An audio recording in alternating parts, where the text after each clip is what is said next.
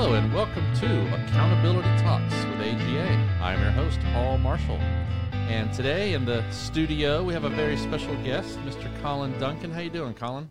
Hi, Paul. I'm doing great. Thank you. All right. Well, happy to see you, and we'll get into our whole history here, your whole life story, actually. So Colin wrote a book. It's called Stumbling into Success is Good, but Having a Plan is Better. And, Colin's an esteemed member of our AGA community, so I'm going to let him introduce himself, and then we'll kind of dive into it. But Colin, please introduce yourself.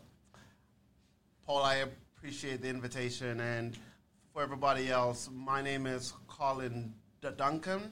I'm a managing director at Deloitte, and I've been around AGA for a long time. It's been where I get my CPE credits, and quite frankly, I've met a lot of leaders over the years who have inspired me to be the professional I am now. So happy to be here. Welcome again. All right, and part of this history is I actually used to work for you. So you were my first boss out of in the private sector. So I want to reminisce with you a little bit here. So, yeah, we actually met. It was Bearing Point, right? Good old Bearing Point. Yep. And I was a government employee my first 6 years. And then, I met you guys, and you all hired me, and thank you for that. So, yeah. We took care of you. That's right. I'm always impressed to see how you have continued to progress over the years. So, really proud of all that you've accomplished. Absolutely. Thank you. Yeah, no, and, give me some great mentoring. And I always thought you were a very highly motivated individual. Obviously, we'll talk about that here. So I think everybody would love to hear your story, kind of however you want to lay it out. I mean, so again, the book is on Amazon and wherever you want to buy it. So, and we'll put a link on the website too. It's a good read, easy read, and it does document. I mean, it's kind of like your life story, right? You want to give us a little high level about it? Sure. The idea for the book was in my numerous mentoring conversations with people I work with, I found myself telling the same story over and over again about how my humble beginnings have really influenced the leader I've become. And so the elements within the book are just examples of things that I think about, points in time that were critical for me, in fact, pivotal for me to how I transformed my mindset to become the leader I am. And so I thought, instead of doing half-an-hour increments with somebody repeating the same story over and over again, I thought it might be a good idea to put it in a book where it would be, I could easily point to it so that they can get a flavor for the person I am. And then when we meet, we can go into more depth on their personal story and how I can be helpful for them. Right. The other reason I wrote the book was to give kudos to my parents. They sacrificed a lot to allow me and my brothers to be where we are today. And so oftentimes they are in the background and you don't hear about all the things that they did, but I wanted to highlight their accomplishments. What is their story? Because their story is an instrumental part of my story. So that's another reason why I decided on the book. Yeah, I mean, a lot of this I didn't even know, about you. I knew you were from Jamaica originally, right? Tell us a little bit about your early days, maybe things that inspired you to kind of start moving the direction you did. Well, I've always enjoyed math, but I had no idea that I would become an accountant. I wanted to be a pilot. I was fascinated with airplanes. I still am fascinated with airplanes, but because I stutter, I was persuaded not to pursue a path of becoming a pilot because in an emergency, that becomes a problem. Even though the reality is that's not a problem, but I was dissuaded from doing that early on. So I just continued in my career and ended up at the University of Maryland, and with my dad's recommendation, I became an accountant. But as a child in Jamaica, we were just kids, and we always looked forward to what could it be like to take an airplane, to go to America. All those things were things that we always dreamed about, so that when I finally did come to America, it was a really pivotal time in my career. Right. In my career, in my life. In your life. A little early, but yeah. Well, because a lot of your family went to England, right? Yeah. Yeah. At the time when, in the 60s and 70s, there was a big push for Jamaicans to go to England to find a better way of life, or to go to find a job where they could earn enough money to pay for themselves in England, but also send back to their families in Jamaica. So my uncles did that, my aunt did that. My dad, however, he thought to come to America instead. So he went against the grain, if you will, to do something different, and he took a big risk, which, the long game, you could say it paid off, but there were certainly some bumps and bruises along the way as well. Right, because, he came well in advance of you all, right? How long was it before you all came as well? He came to America 17 years before we ultimately came. Wow. And it took longer than expected for sure, but it was hard in the early years, and then he hit a stride where he was an entrepreneur. He started to auto mechanic shop where he was successful, and then in 82, he had an accident where he injured his spine, and that took him off course.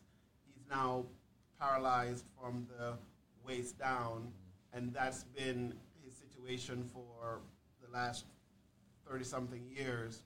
But through it all, he's kept a positive mindset, and that positive mindset is something that I've always appreciated and tried to adopt in everything I do.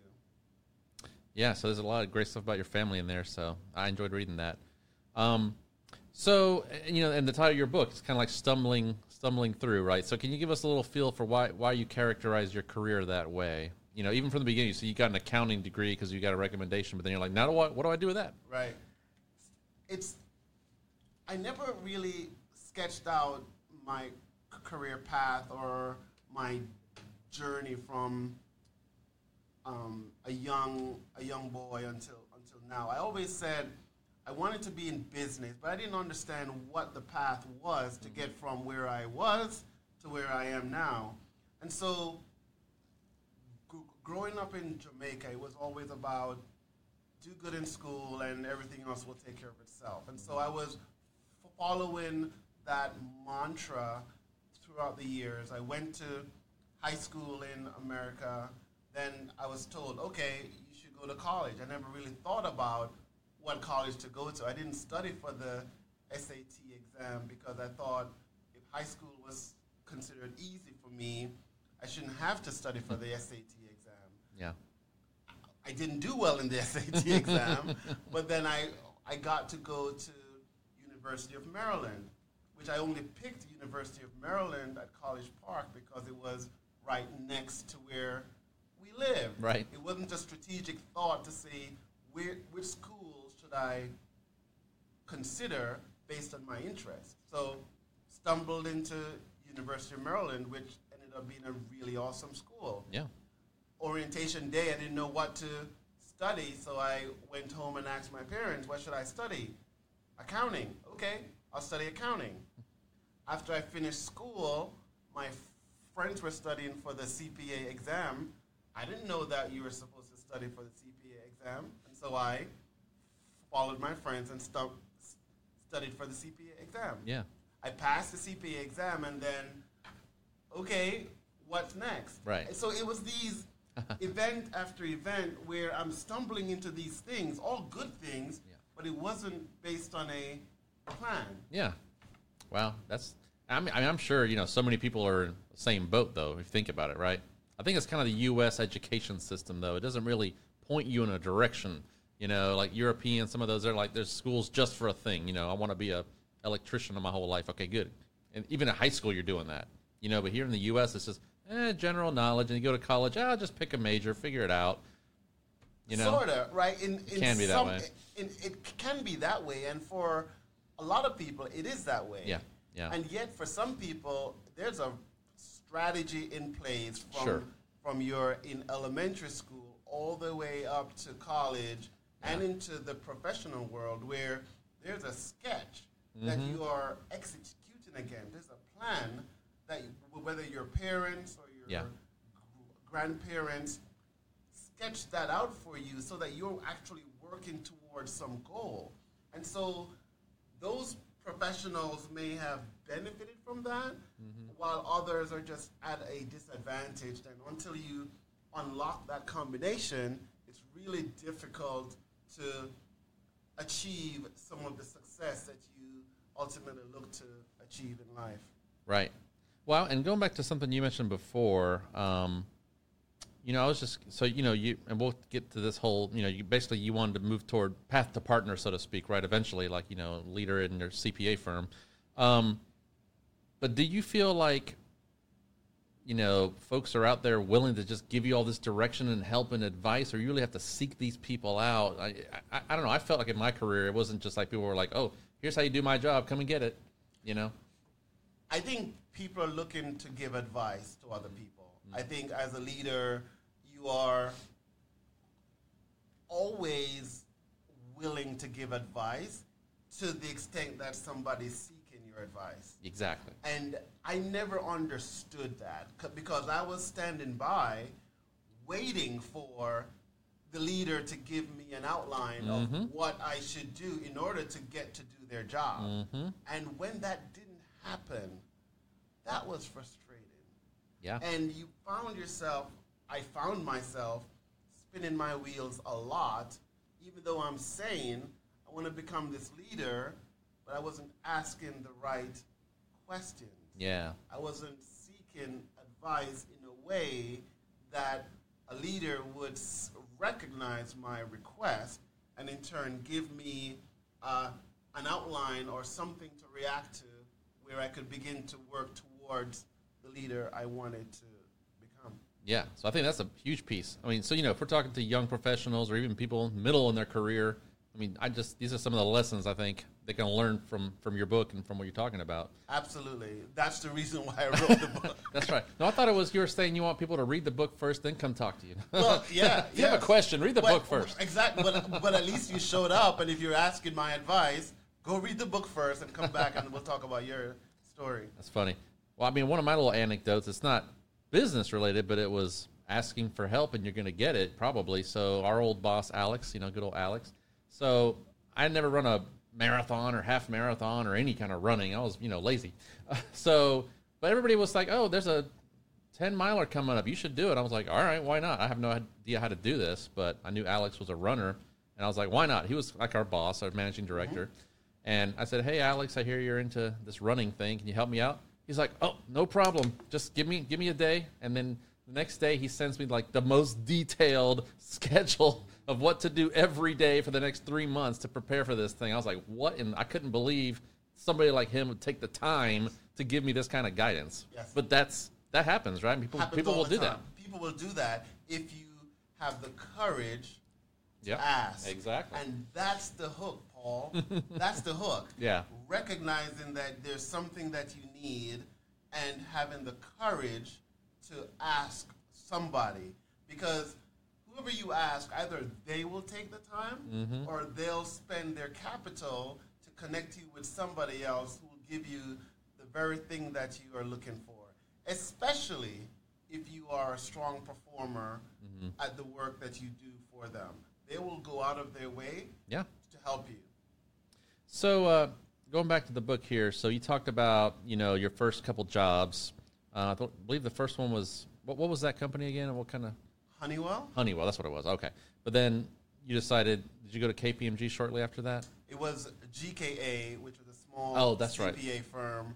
I was a CPA at Honeywell, and I didn't see a path to the leader I wanted to become. Right. I always wanted to be a leader in the professional services industry. I liked what I had seen when I was on campus, and so that's the path I wanted to take. So after I became a CPA at Honeywell, I decided to explore professional services, and after 50 interviews, 50, right, I got an offer from GKA, and I remember distinctly that the partner said, if you want to learn professional accounting, you learn it here.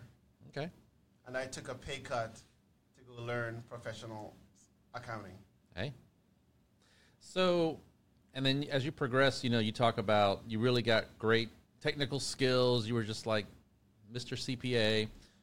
But then what happened when you were trying to get onto that next level? What things did you have to learn beyond just the technical accounting stuff? Right. I thought that technical accounting was going to be my ticket to partner. And as important as technical accounting is, and your technical chops are important, there's a relationship dimension to the business that we're in. There's a business development dimension to the business that we're in. Mm-hmm. And I never understood why I was not having the impact in terms of progression as I thought I was having, despite being a really smart technical accountant. And it wasn't until the years of frustration culminated in my desire to just exit the profession altogether and do something different. While when a leader told me, the reason you're not progressing is not because of the environment around you, it's your fault, which was a sobering comment. And I was surprised that this was the strategy to retain. Right. That's pretty blunt, right? But in hindsight, it was exactly what I needed to hear, because I never really thought about the combination of skill set that you actually needed to run a business like the ones we're in. Yeah. Right? And so your technical chops take you so far, then you have to add in the relationship dimension and then the overall business development dimension. It's all three packaged together. That's the sweet spot to advancing in your career in the professional services industry. So actually, after that conversation, what were some of the key things that you then did? Because you did get that job eventually, right? You did progress. What did you do? You mean after I was pissed off? That's right. Went home and cried first. No. I went home and cried, and then I started to replay all the points that was shared, which is, are you thinking about the business as a business leader? Are you thinking about building and nurturing a relationship where you are adding value to your stakeholders? And I had to admit that I wasn't. I wasn't really thinking about it in terms of a business owner, a leader. And I had to begin now reframing everything that I do or did through the lens of, if this were my decision to make, what would I do? If my next comment was the most influential thing, what would the comment need to be? And I started to approach my day-to-day activity from that lens. And what it allowed me to do, or what I ended up doing, was being more thoughtful.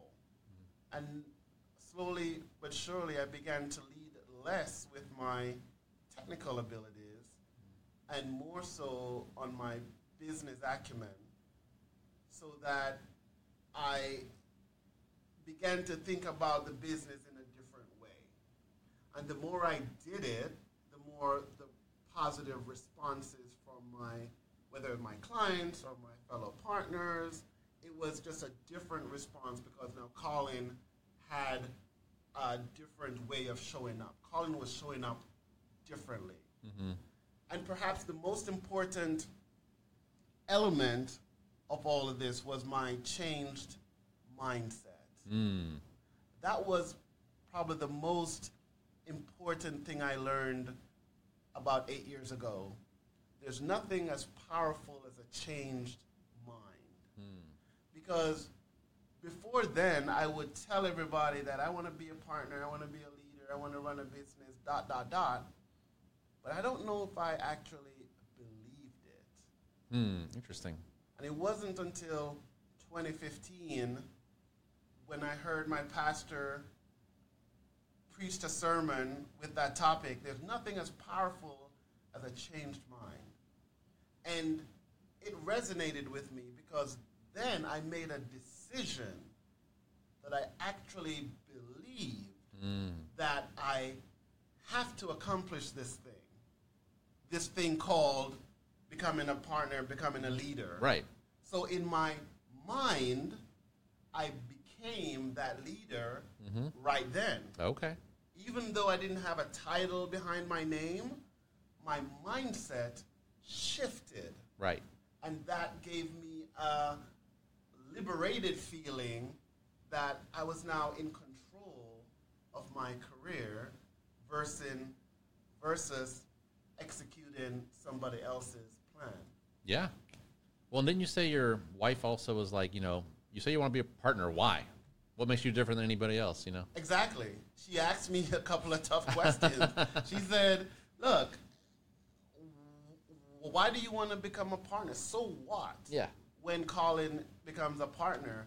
And I told her the normal stuff. You make a lot of money and you have flexible schedule. Nice car, all of that. And she said, that's great, but that's kind of surface stuff. Yeah. And then when she said that, it occurred to me that I needed to go deeper to find out my why. Mm-hmm. And it took me about 6 months to come up with a why. Mm-hmm. And the why is this. When I become a partner, I'm going to be a leader who helps people navigate the complexities of a professional services firm. Because I struggled along the way, and other people are struggling along the way to connect the dots, if you will. Right. The combination that makes you able to fulfill your aspirations in line with the business strategy. And so once I got my why, now I had this conviction that I must achieve this thing. I'm going to use the tools. I'm going to think differently. I'm going to build relationships in different ways. I'm going to think about the business acumen skill set I need to develop. And of course, leaning on my technical capabilities, but it's all together that piecing all these together was why I said, okay, now I have the ingredients, and I got to work executing all of them. So, yeah, I really like what you said about, one of your goals is to help others come along. And, I think, this is just my opinion, and it's nothing to do with any company, but just in general, I've noticed that it feels like there's a lack of that, big lack of that. And I think it's to the detriment of those leaders, because if you don't bring along your future leaders, your business goes to the toilet. You're done. So why is not more time spent on that, explicitly identifying strong future leaders and then helping them navigate the very complex and political world to move up in the company and make your company continue to be successful, right? I mean, I agree. Without people, your company's dying. Yeah. And so I always knew that had to be a core principle that I applied, and I applied every day, and I'm so thankful for the people around me who were senior consultants 8 years ago now who are partners and managing directors, and they lead large, complicated businesses with me. And I so appreciated the network that we have formed. And if we can just scale that, what if, to your point, Paul, what if every business leader began to do this intentionally and created avenues for the professionals who support them to intentionally build a roadmap that gives them an opportunity to become that thing that they want to become? Yeah. We would have tremendous progress, not only in our community, in professional services here with AGA, but across the globe. Absolutely. Yeah, it's just too bad that that's not, I don't think enough attention is paid to that. But I mean, you're evangelizing here, hopefully a little bit. So, and I wanted to also touch on, so I think you had mentioned in the book that, that some of this feedback you got kind of made you more open to how you give feedback to people. So how has that changed? I think often we think people don't like or don't want direct, candid feedback, but I think that is furthest from the truth. I've looked back at that conversation where this leader told me it was my fault, and that was the best advice that I could have gotten. Right. And I so appreciated that it wasn't some other song and dance to make me feel good, right, but got straight to the point. I've applied that in all my conversations. And with love, I'm going to give very candid, direct feedback. I'm going to tell what is going well and what's not going well. And then I'm going to get behind you and get into the boat with you to help you fix the things that needs to be fixed and be a part of your journey going forward. This thing called leadership is hard. It is a hard thing. Yeah. And it requires your time to not only give the advice, but people are going to value your advice when they see your authenticity and that you're willing to get in the boat with them to help them to progress. I feel like this is a characteristic of successful people, though. Like, you tend to want to know what are you not doing well so you can fix it, so you can make it better. It's not just give me all this, great things I'm doing. Like, I know what I'm doing well. Thank you.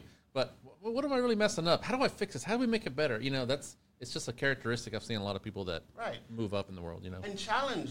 People want to be challenged to, if you see potential in somebody, challenge them to think bigger than what they are thinking about themselves. As a leader, you should help them, and don't let them dream small when you see some value in them that they could do bigger things.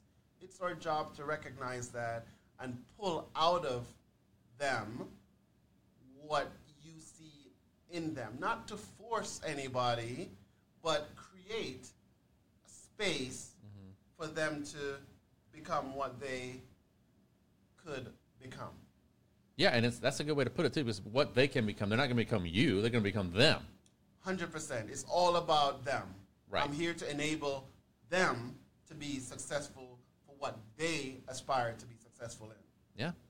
Well, as you hear here, Colin's figured it all out, so read that book. No, I'm just kidding. So we have about a minute or so. I want to just kind of have some final thoughts here. I didn't want to mention, again, you speak about your family, not just your parents and brothers, right, but also your wife, your kids, you want to speak a little bit, and your church, do you want to speak a little bit about how those folks inspired you or helped you out on this journey a little bit? I remember back in 2007, I was really smart technically, but after I met Asita and she said yes, that was a pivotal time, because now I felt the most confident that I've ever felt, because this beautiful woman said yes, and I had the technical chops. I felt I could conquer anything. And we've been on an incredible journey since 2008 when we got married. We have 2 beautiful kids, and that's the reason I show up. I need to provide for them, and the way that I get strength is from my belief in Christ, and my church enables that. And so altogether, I'm so thankful and blessed that I have an opportunity to be along the journey with people where I can have a positive impact on their lives and help them to be successful for whatever they aspire to do. Right, and as you say in your book, quite a lot. Amen, right?